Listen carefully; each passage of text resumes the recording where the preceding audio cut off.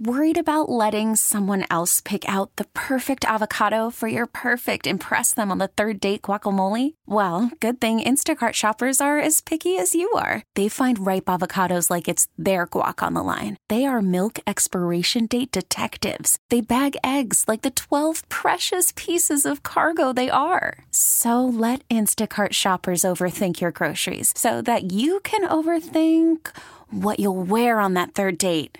Download the Instacart app to get free delivery on your first 3 orders while supplies last. Minimum $10 per order. Additional terms apply. We get it. Attention spans just aren't what they used to be. Heads in social media and eyes on Netflix. But what do people do with their ears?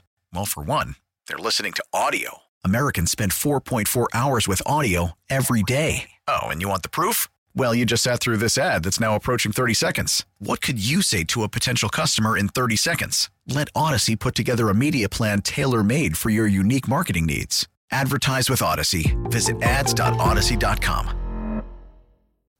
Good morning, everybody. Welcome on in. It is Tobin's Fight Show here on 790 The Ticket, as we'll dive all over the world of mixed martial arts and boxing over the next hour. We'll start off with a little bit of Bellator, which was on Friday night. You had Patricio Pitbull defending his featherweight championship against Emmanuel Sanchez, as these two were in a little bit of a rematch in the midst of the featherweight Grand Prix semifinal matchup. The winner was going to go to face AJ McKee and Patricio Pitbull. I talked about this week. We had Josh Thompson from the Bellator broadcast on my morning show with Leroy Horde, which you guys can catch every single weekday morning from 6 to 10 a.m. And, you know, I was talking to Josh about the idea of what a feather in the cap it is for Bellator, which is having this big launch on Showtime this week, that they have Patricio Pitbull, a guy who has a knockout victory over Michael Chandler, who is bursting onto the scene in the UFC. And I think if you've been a mixed martial arts fan, you've known Michael Chandler's been a very, very good fighter for a long, long time, that he is one of the top 155-pound fighters in the world. But the fact that Bellator's featherweight champion and lightweight champion, he's a 2-division champion, has a knockout victory over the guy is a huge feather in the cap to Bellator. It is. And Scott Coker, who's a guy who's been touting for a while the dominance of his 205 division and his light heavyweight division being better than the UFC's or the best in the world, and certainly get the argument there. You know, I think even more of an importance would be that you have a guy here who has a knockout victory over the guy who's fighting for the belt in the UFC and what's really been lauded as their best division for years. That to me is huge and really speaks volumes to your champions and what you have coming up here in the featherweight finals. Even if Michael Chandler's not in that division, says something even more that this guy's such a monster and such a badass that he's gone and beaten fighters that are way bigger than him. You know, Josh was talking this week. I mean, he could be a 135-pound fighter they want to. And yeah, if you look at his stature, he probably could be. And if you looked at this real matchup, you look about this matchup about AJ McKee, because look, the fight with Sanchez, he diced through him. He got into that center of the octagon. He found the first left hand. He dropped Sanchez, threw a guillotine on him, pulled guard, and slept him. The ref, went over to the hand of Sanchez. Night. That's all she wrote. And Pitbull remains the featherweight champion of the world, and now he goes on to take on undefeated AJ McKee for the Grand Prix championship and for $1 million, which is really cool. But they have this fight in Bellator coming up with Patricio Pitbull, who's been a long-standing guy. You know, for the longest time, I do think Michael Chandler was probably the most recognizable face of Bellator, and now he's over the UFC. Now you could say that really that pillar belongs to Patricio. And you have this up-and-comer in AJ McKee, who they have had this more interesting philosophy to me that has been, we're going to invest in these young fighters. We're going to invest in their careers, the Aaron Picos, the Valerie Loredas, and the AJ McKees. We're going to watch the entire climb. We're going to put them on prelims on Facebook and YouTube, and then eventually you'll see them on the networks, and then eventually they'll main event, and hopefully they'll be stars, because that's really how you build these things up. And they have a featherweight championship right now, which, you know, I mean, I don't. If you were to put it up against the featherweight championship, which was supposed to take place last week with Alexander Volkanovski and Brian Ortega, you know, I think if it was done right and you have the power of Showtime behind you, yeah, maybe because if you were to put Volkanovski and Brian Ortega on pay-per-view and you would put one on Showtime, which one does better? I would say Patricio versus AJ McKee probably has a good chance to do better. It's on ESPN. I mean, it's a different story because more people have ESPN, obviously. But if you were to go apples for apples on it, I mean, if you told me I could only watch one, Patricio versus AJ McKee is a really, really intriguing featherweight fight. And, you know, Volkanovski's not like the most exciting fighter in the world. Patricio, Pitbull, every one of his fights seems to be exciting. AJ McKee's, you know, got everything in the toolbox when he fights. Great personality. So, yeah, I think it's a comparable title fight between just the top two. Now, look, the depth isn't what it is. That's going to be a hard battle for Bellator to always climb. But I do think that, you know, with the idea that Michael Chandler is going over there and he's fighting for the UFC lightweight championship, the idea that Pitbull knocked him out, I don't really think that there's many other arguments that need to be made for how good Patricio is and how good a featherweight championship and what this featherweight championship should mean. And I think the fans know. I think the fans know that there are legitimate great fighters in other organizations. We saw this with Justin Gaethje coming over. Talking with Josh this week, we talked about all the Strikeforce guys who came over to the UFC and made so much noise. It's just a fact. I mean, like, it's not the end all be all, and especially now that you're seeing a big youth infusion with the UFC because they're cutting a lot of the more well-known names. We've seen this with Yoel Romero and Rumble Johnson that's coming up. We've seen Junior Dos Santos get cut. We're seeing, I think when you see the influx of youth that the UFC is going to have, you might even see that talent gap come a little bit closer in arguments. UFC is always going to have the bigger platform. They're on ESPN. I'm not suggesting that Bellator is on the move of a takeover. I think they kind of dabbled in that a little bit when they went pay-per-view style. You know, they tried to make it seem like, oh, we're going to make some moves. And, you know, they did it, I think, on the back of a Chael Sonnen who doesn't quite have the gravitas that he did or used to have. And, you know, just the same trash talk gimmicks didn't quite work like they used to.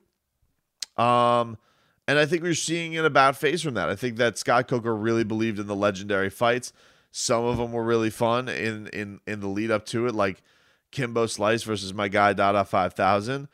It was not a good fight. It was really what turned out to be a pretty dangerous fight for what was going on in both of those guys' bodies while they were taking on each other between the interior organs of Dada fighting what he was going through, and Kimbo dealing with what he had going on with his heart and had PEDs in his system as well. So they've really deterred from that and really have tried to go through a bit of a youth movement, but they also have certainly helped supplement that with some former UFC names. So look, this featherweight championship that's come up for them has really lined up well for them. They got some good fights that are coming up. Bader versus Lyoto Machida, Rumble versus Yoel, as I've mentioned. And they do have the young names that I think are fun for everybody to go watch. So this is interesting. And I do think, you know, it's so funny, though, that getting back to the Michael Chandler thing, because I want to kind of jump on over to one of the pieces of news from this week is Dustin Poirier versus Conor McGregor feels like it's going to be announced officially very, very soon. Ariel Helwani reported this week that Dustin has officially signed for the fight and that Conor McGregor is going to sign for the fight, and it's going to be taking place International Fight Week, July, UFC 264, I think is the number it's going to be. I think that's right. And this kind of goes back to my point a couple of weeks ago where I think the idea that Dustin is not getting the title shot, even if it is against Conor, is really dumb. Because if you really were to extrapolate the Michael Chandler thing, like the Pitbull loss wasn't that long ago. And I just think that it would have been nice to see Michael go in there and get another win other than just over Dan Hooker. It just seems like it's too fast-tracked. I think that for all Dustin's done, for even Oliveira, how much more Oliveira had to do to get to this spot. Michael Chandler getting a title shot this quick is not something is not something that I'm okay with as the weeks go on. I just think about it more and more. Because I really wanted Michael Chandler's UFC run to be something super special. I wanted it to be against maybe some of the more recognizable names. I didn't picture him beating Dan Hooker, who is a very good fighter, but isn't the cream of the crop when it comes to the lightweight division. He had a sensational win over him, so he has that going for him. But to me, I just think that to deny Dustin Poirier a shot at the belt just because he wants to have a once-in-a-lifetime opportunity to make some FU money on a pay-per-view. And as we're seeing with the John Jones fight, opportunities like this are very few and far between with the UFC. To have to also choose accolades and world championships is kind of silly when he's clearly the most deserving guy. Even if the other guy standing across the ring from him isn't, we've seen this done before. So, all in all, I still wish that, and the other thing is people are going to be using this like against Dustin, that he cares more about money than world championships. And I think if you've heard Dustin afterwards, how much he's put into this game, blood, sweat, and tears, it's such a silly thing to have to, one, hold up against a guy who's, one of the biggest badasses in the sport. And two, is silly just because you feel like you don't want to give Conor McGregor too much. Like, when all of a sudden did we stop breaking the rules for Conor McGregor? Conor McGregor's even talking this week about making a McGregor belt. As far as the fight, I always, I give you my initial pulse of it when it's announced, and then, we talk more about it in the lead up to it. There's a couple things. One, I think so much has been made of the leg kicks in retrospect of the last fight.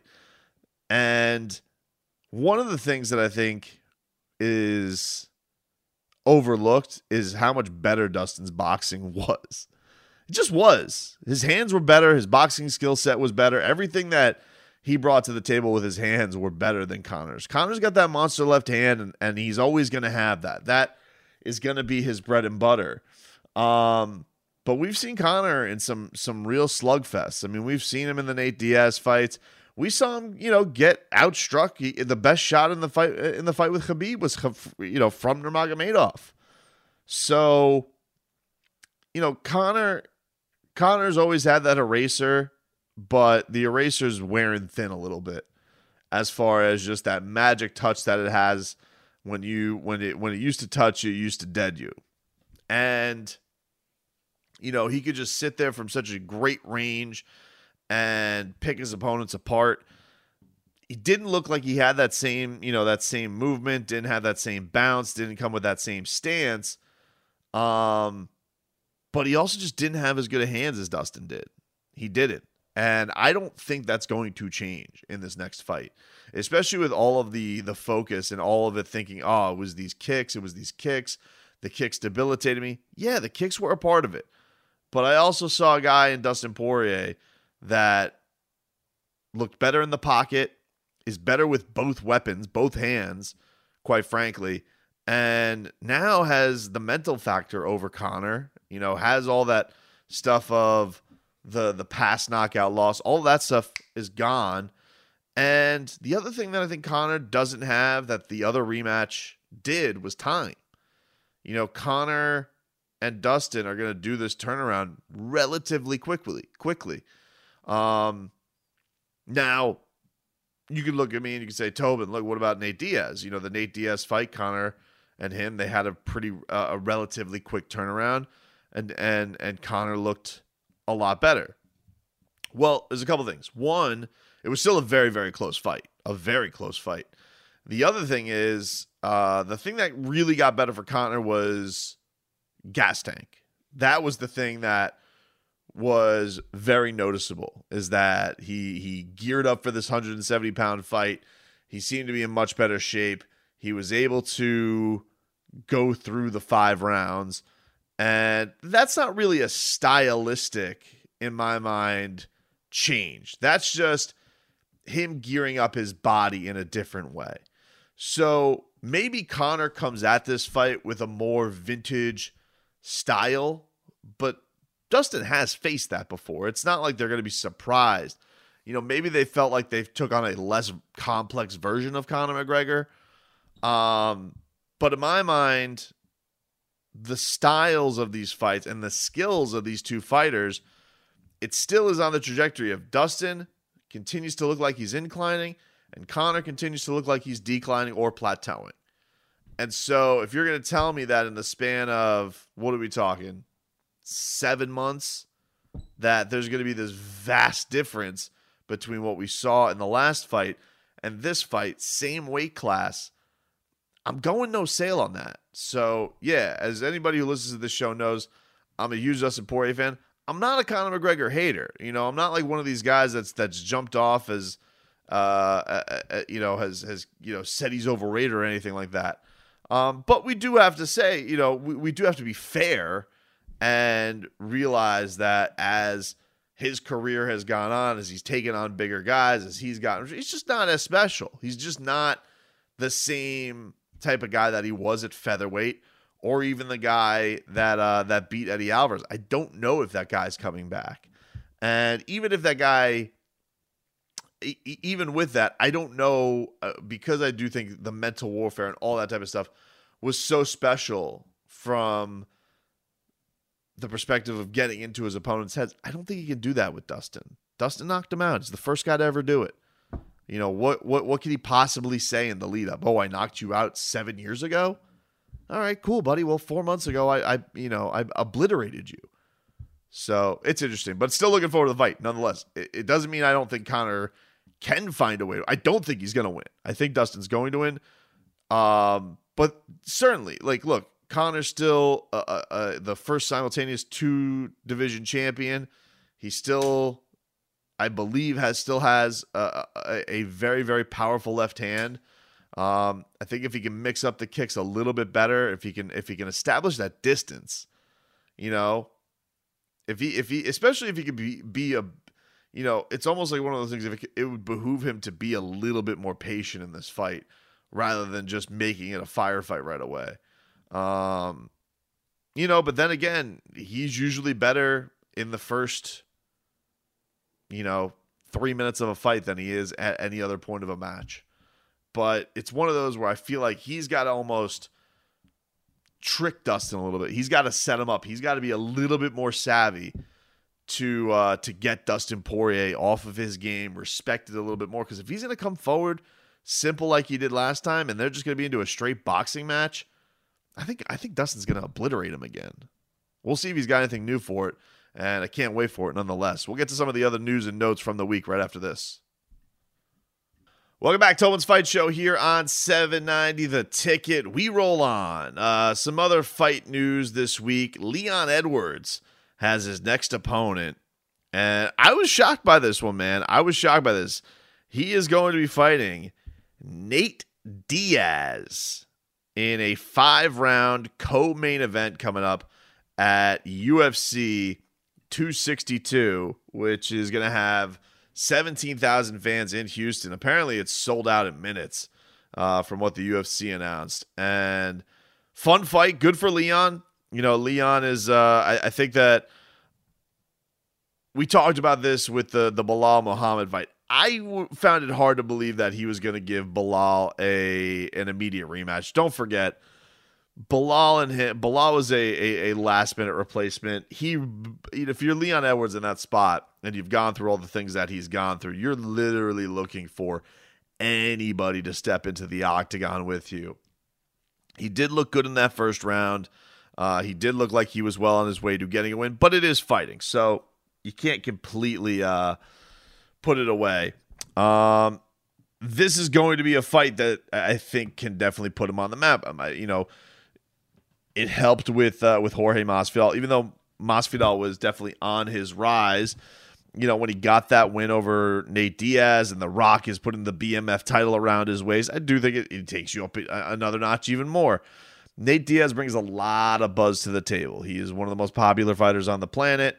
He's got when I say that the Diaz brothers have a cult following, I don't even feel like that does it justice, because that whole like undisputed, undefeated gimmick that we had with Sean O'Malley when he was talking with him, and with Chael Sonnen tried that back in the day. They actually believe that with the Diaz brothers. Like it's the code that the Diaz brothers live by with who wins, who loses. It's the people who follow that with them. They're a next level of nutty. So it's a good one for Leon, because though he's not, I think, taking on this guy Nate Diaz who is this overwhelming contender that's going to be the gatekeeper to a title shot. He doesn't have to do much work as it is anyway, because Leon is number 2 or 3 in the welterweight rankings anyway. So you do a fight that is a big money fight in that it's going to get you a ton of attention. And even though Nate Diaz is been inactive and he's not ranked, it's still going to be one that people remember. It's actually almost one of the things where he was in this position where he was going to fight Khamzat Chimaev, a guy who also wasn't ranked and doesn't really have the fame that Nate Diaz has. And if he beats him, it's almost like he's just the exposer. I don't know what that does for him. But if he beats Nate Diaz, it's probably going to do a ton for him. And Nate, if he gets this and he beats Leon Edwards, then he's legitimately back into the title picture, because he beat number 3 in the world. So it's a good fight for both guys. It's a 5-round co-main event, which is I honestly think is great for Nate. The thing that he's obviously got to watch out for is he's going to get cut at some point. Hopefully it's not vicious enough to where anybody's going to consider stopping it, because that is what cost him in the Jorge Masvidal fight. Now, he was getting pretty badly beaten up in that Jorge Masvidal fight. He could sit here and say, he could tell that the fight was swinging a certain way. Masvidal's not a guy who typically burns out. Maybe he was getting a little tired from whooping his ass so much, but nonetheless, he put himself in a really, really bad spot, and he has to fight a lot smarter, I think, against Leon, who also has a lot to prove. So that's going to be an interesting matchup coming on up. We're talking not too long. It's next month, because we got at the end of this month we got ourselves UFC 261 with Jorge Masvidal taking on Kamaru Usman. And we did get some news on that from Colby Covington. Colby Covington, he said to the media this week that he plans to show up to UFC 261. He wants to be the backup fighter for somebody. And we know that Colby trains in Miami, so was it a 5-star? It's a 5-hour drive. Maybe he flies up. Who knows? But it ain't too bad for him. So we'll see what happens with Colby Covington. As right now, he's kind of with that dance party. I think the fight they probably would have liked to do would be Leon versus Colby. And then the winner definitely gets a title shot. But it is interesting, if Colby's just going to kind of wait this thing out. Because I would say if Leon gets this win over Nate, he's probably going to go in line for the title. Does Colby fight Wonder Boy? Does he fight Gilbert Burns? Like, he's going. I feel like he's going to have to eventually get somebody in this mix to just remind to just go. Does he go fight a guy like Vicente Luque, who's hot, and just beat Tyron Woodley? I don't know. I don't know. It's an interesting one. Michael Chiesa has been calling him out a lot. I doubt that, somebody ranked so far below Colby, he's going to want a piece of. He seems to be very selective of who he's going to go about. But the thing with Colby, man, is, as much of the crap that he talks, if it's not Kamaru, like, he's a good matchup against any of these other guys because of the pace that he puts on and because of his wrestling prowess. I do feel like he is he's a dangerous matchup for a lot of these other guys. Maybe Chiesa presents some issues with the jiu-jitsu. Gilbert, I mean, it could catch him as something weird. Certainly Gilbert striking, I think you'd give him a little bit of a slight advantage, and maybe he's not scared of the takedown. But Leon, Steven Wonderboy Thompson, even Jorge Masvidal, like, I do think that a lot of that stuff is, could weigh towards Colby's side. With Kamaru, listen, we've seen the fight. It was a really close fight. It was a really good fight. I would probably just say in the striking department, you give Colby the benefit when it comes to pace, but, power and being able to inflict a little bit more damage. Like, we saw the fight. I mean, Kamaru definitely can bring that. So, interesting one as far as that's concerned, and where we go from this. Now, the big story this week around the UFC, I would say, is surrounding the heavyweight championship, because we had Francis Ngannou win last week. We obviously dedicated a lot of our show to it, and Francis is your new heavyweight champion, beat Stipe, second round knockout. Francis finally getting to the mountaintop, where it's been a long time coming. It's hard not to root for Francis and feel great for him, everything that he's gone through in his life, and really how he earned his way back to this. This is not a guy who got to get right back in there for a title shot. He had to go really almost on the warpath. Like, he had the fight with Derek Lewis. That was a weird fight, and then really steamrolled everybody else that he was in there with. So, and guys you would think be tough matchups. Curtis Blades, I picked Stipe to beat him in the rematch. He looked like a better fighter. He had the well-roundedness. He looked in fantastic shape, didn't get gassed, didn't look nervous, stopped takedowns, diversified with his strikes. Everything that he said he was doing rang true. It rang true. And we came out of the show last week, and I said, look, there's only one fight to make. All respect to Derek Lewis. I love Derek Lewis. The fight to make is John Jones. Him versus John Jones, I honestly think, is the biggest fight right now the UFC can make, bar none. I honestly think it could be bigger than Conor and Khabib. I really, really do. With just the lineage that John Jones has, plus the cartoonish highlight reel knockouts you could have with Francis. The fact that Francis can do interviews now and can be a bit of a media darling. The fact that John Jones could be a bit of the bad guy. It's kind of good guy versus bad guy in this. I think that it really had the potential to be a monster event.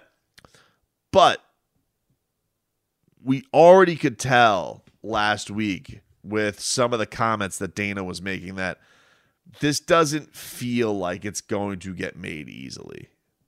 And there's also the hang up of John and Derek having the same management. What do you do if you're the guys at first round management and the John thing's going nowhere, and you also represent Derek, and they offered Derek a huge payday to fight Francis, not a John Jones payday, but a Francis, like, you're going to deny your client that because, John is doing all this work. That's a tough spot. That's a really, really tough spot to be in. So I will say this. The big juicy nugget that came out of this week was John revealed that he had some conversations with the UFC about $8 to $10 million to do the fight, and he said that's not enough. And it's one of these things that's tough to talk about with the UFC because it's not even like boxing feels like they're a lot more willy-nilly with saying what people make. We know purse splits. We know that guys are, but like, for example, George Kambosos versus Teofimo Lopez. We know what those guys are going to make. It's all bid on. It's public. This stuff's all on record. With the UFC being a private company, they don't have to release this stuff other than what's given to the commission, like the disclosed purse. A lot of these guys make stuff on the back end. A lot of these guys make points. A lot of these guys don't, And so I would say, I was comparing this to Tyson Fury versus Deontay Wilder. And I think both of those guys made somewhere in the ballpark of like $14 million apiece for that fight. And a lot of people said that they took a bath on it. Like the promotions took a bath on it because it only did $800 million. So, if John's looking for $30 million for this fight, I don't know. I don't know what the number is. It's tough to know what is that magic mark. I think the thing that would help is if the UFC and him didn't have such a antagonist type of relationship, where this is part of the reason that John was having issues in the first place. And the reason that he's on the shelf is because he wasn't happy with his UFC pay. And there's really only one time we can remember John really stepping out to really try and go make a super fight. And it was after he knocked out DC and he called out Brock Lesnar. We're like, oh, we all want to see that fight. I can't wait. And it never happened because of the steroid tests. So there's part of me that gets it from the UFC that John's been a guy that they've never given up on. He's never been the biggest draw in the world. And they've never really just said, hey, we're tired of all this guy and what a pain in the ass he is and all this type of stuff. But mostly I get it from John's perspective in that this is, this is a fight that everybody wants to see. Everybody, any UFC fan that has been following John Jones' career, we have been wondering about his move to heavyweight forever. We've been wanting really two things. And this is probably part of the sick nature of fight fans, but we were wondering two things. Okay, John's great at light heavyweight, but how would he do against a guy who has, touch you to death, knockout power? How would his chin hold up? And how would he do at heavyweight? Because, we never got to see him versus Rumble Johnson, a matchup I think a lot of fight fans have always wanted to see, and we've never gotten to see him above 205. This covers both of those, and I think a guy in Francis is absolutely right for becoming one of the biggest stars in the UFC. He is going to have, if they promote it right, he is going to have a Tyson-like quality for how scary his knockouts are.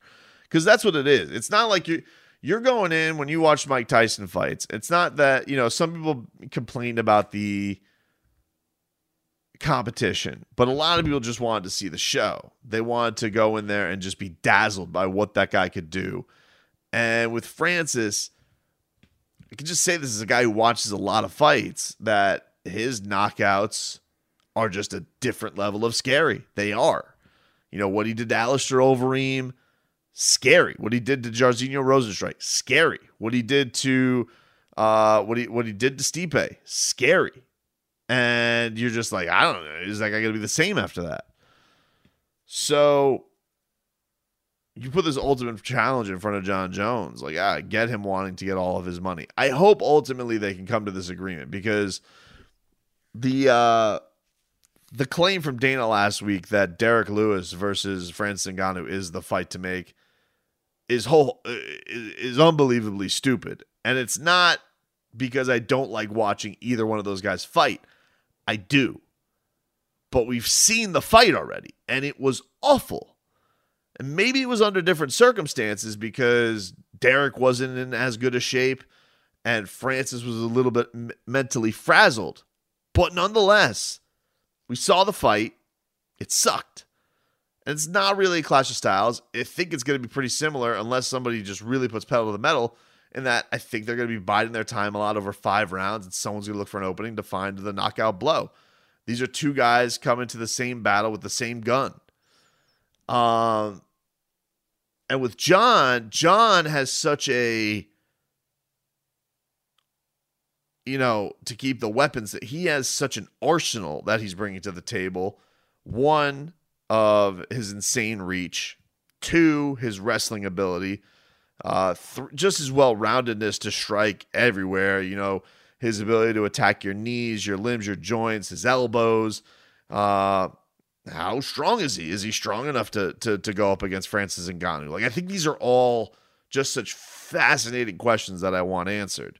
So I really, really want the UFC to pony up and make this fight happen, because I really think that it could be one of the biggest fights in UFC history. I think it's the biggest fight easily the UFC has on the table right now. I don't think Conor Dustin 3 is that. I don't think Jorge Masvidal versus Usman is that. I don't think Jorge Masvidal versus Covington is that. I don't really know what I mean. Maybe if Conor goes and he were to knock out Dustin, Khabib's fight, maybe that's as big as this right now. Okay. But this one is really, really big right now and doesn't have any maybes, ifs. It's just a question of price. And, if it's not, 8 to 10 won't get it done. Will 11, for John? It's one of those things where it's almost like you hope ESPN, hey, step in and be like, Dana, come on, bro, let's make this fight happen. But it's almost like he likes the game. I tell you, it's like he's such a shark as a businessman. He almost likes getting it, because eventually these deals can happen if it's a last minute thing. Like if Derek Lewis versus Francis Ngannou was agreed upon, and then or if Derek ended up getting an injury or COVID or something, God forbid, then they would come to the table just to save a pay-per-view and make John happy. It almost feels sometimes like the UFC could make these deals happen, but they just don't want to feel like the fighter got one over on them. So I really, really hope it gets made. We're back after this. Welcome back, everybody. It's Tobin's Fight Show here on 790 The Ticket. Thank you for tuning in. Appreciate it as always. If you missed any of it, download the Odyssey app today, AUDACY, and you can get the podcast, subscribe there. Also available on Apple Podcasts, wherever podcasts are available. But the Odyssey app is fantastic. You guys can do the rewind feature. If you missed any of this show today, or you're just getting into us late, you can go roll it back to the top of the hour and listen to it from the start. So you got that going for you. I want to get into a little bit of sweet science, but before I do that, I saw this little piece of news this week that Mike Goldberg, the former voice of the UFC, is apparently no longer part of the Bellator broadcast team, that they have let him go. They are going to go. I would imagine this is a budget thing. This is because they had Mauro Ranallo on the call this past week, and Mauro is the voice of Showtime Boxing. So they got a double feature coming up next week with the Jaron Ennis versus Jose Lipinets and Bader versus Machida. So I don't know if he's calling both of them or what, but Mike Goldberg is no longer part of the Bellator broadcast team, which Moro's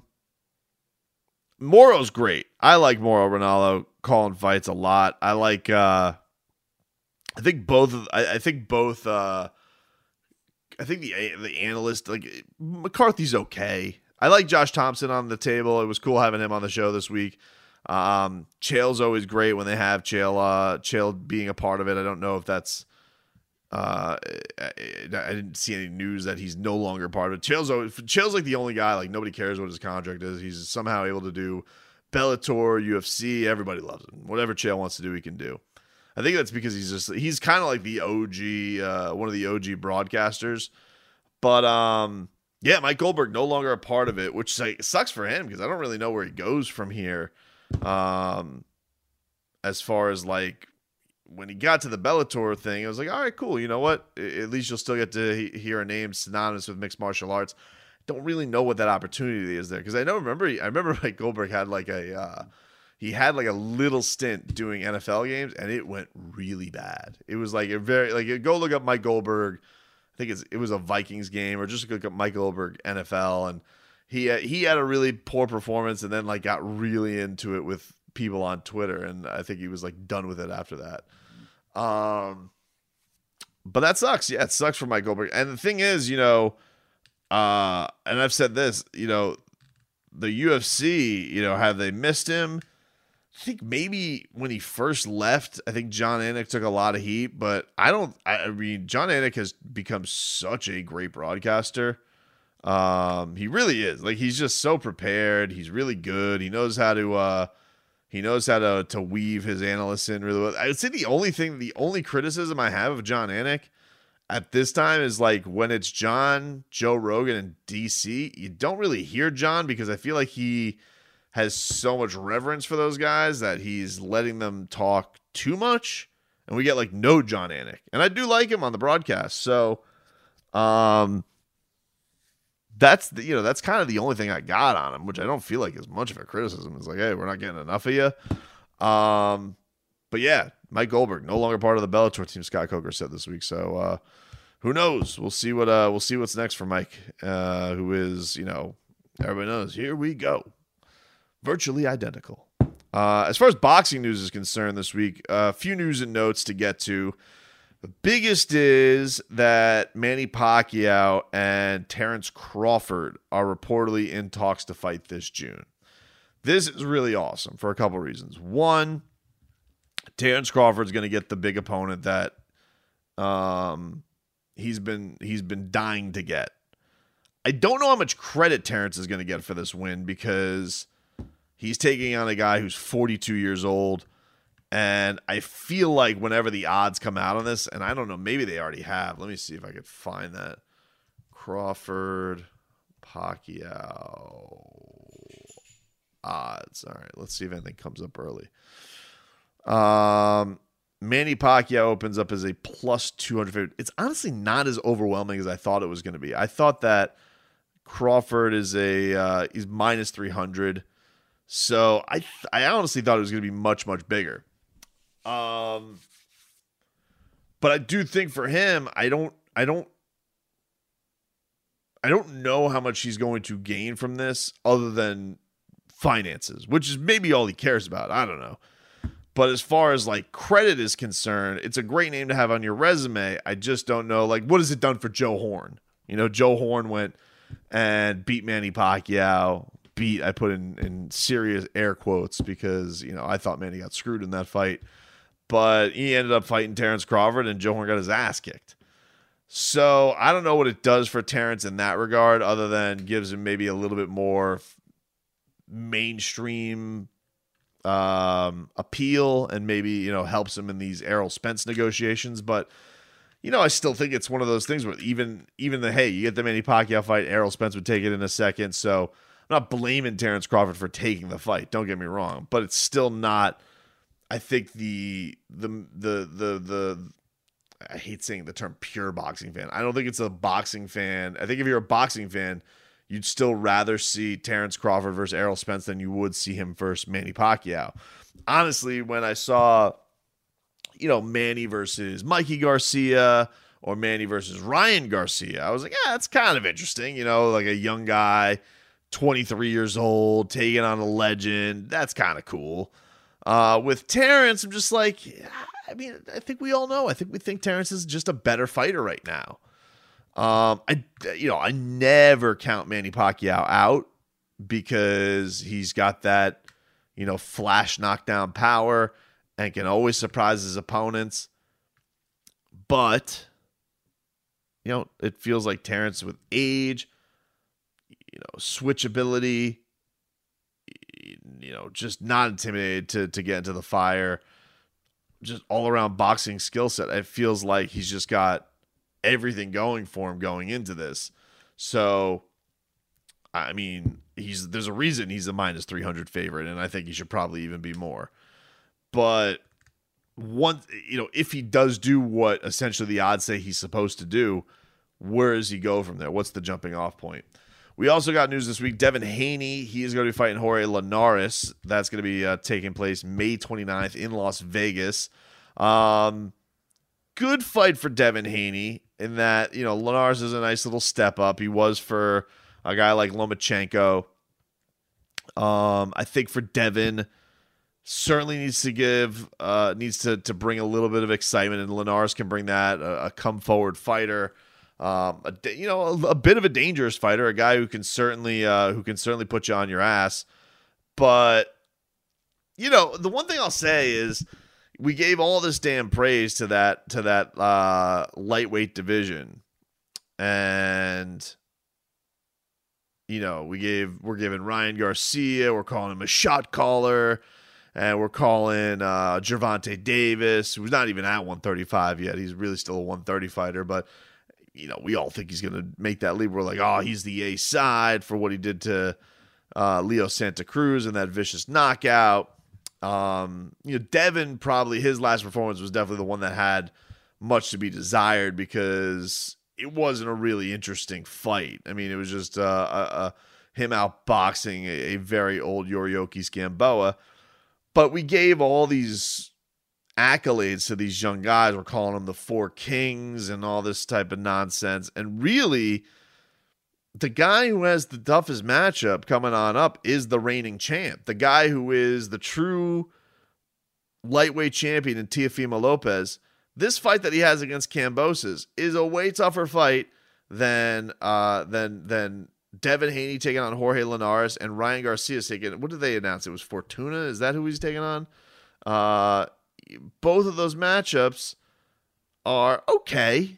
They're okay. They're okay fights. They're taking on their mandatories, or they're taking on, they're taking on decent guys, but Teofimo Lopez is taking on a guy, George Kambosos, who's undefeated, in his prime, getting better. Maybe you feel like he doesn't have the size and the power to put Kambosos away, but to me, he's the most legitimate guy who has a chance to beat the guy he's taking on, one of the kings, if you will. This isn't a very gimmicked fight. He is the mandatory guy for the WBO belt and earned his way there. And, Ryan's taking on a mandatory for an interim title. Devin's taking on a guy who's a bit of a gatekeeper. And I don't really heard who Gervonta's dealing with a lot of legal stuff, so I don't even know who he's taking on right now. But for me, we gave all this credit to this division, and really only it feels to me like one of the guys has really stepped up and is doing the whole I'm going to take on all comers, I'm going to take on the biggest challenges, and that's Teofimo Lopez for me right now. The other guys, I don't think they get to be in those talks right now. We'll see if that changes in the coming weeks and days, but not for what their next fight set up to be. And the other piece of news is we had Demetrius Andrade. He's saying he's going to move up to 168 after this Liam Williams fight, which is going to be at the Hard Rock. I think it's a smart move for him. You got to continue to put your options into chasing the big fights. It feels like those are starting to dry up at 160. He's been chasing Charlo forever. Doesn't seem like it's going to happen. So at least put yourself in position to get a Billy Joe Saunders rematch. Not a rematch, but rescheduling because of Billy Joe Saunders' pop test. Or a Caleb Plant, or a Benavidez, or a Canelo, perhaps. Doubtful, because we could have made that already, but I think it's a smart move by Demetrius to do that. And then finally, Julio Cesar Chavez Jr. versus Anderson Silva is going to be June 19th on pay-per-view. So Anderson Silva finally making that long-awaited move to boxing. So we got that. Lots of stuff coming up, man. This is a crazy summer of fights. Crazy spring and summer of fights coming on up. That's the show for this week, everybody. Thank you for tuning in, and we'll talk to you next time.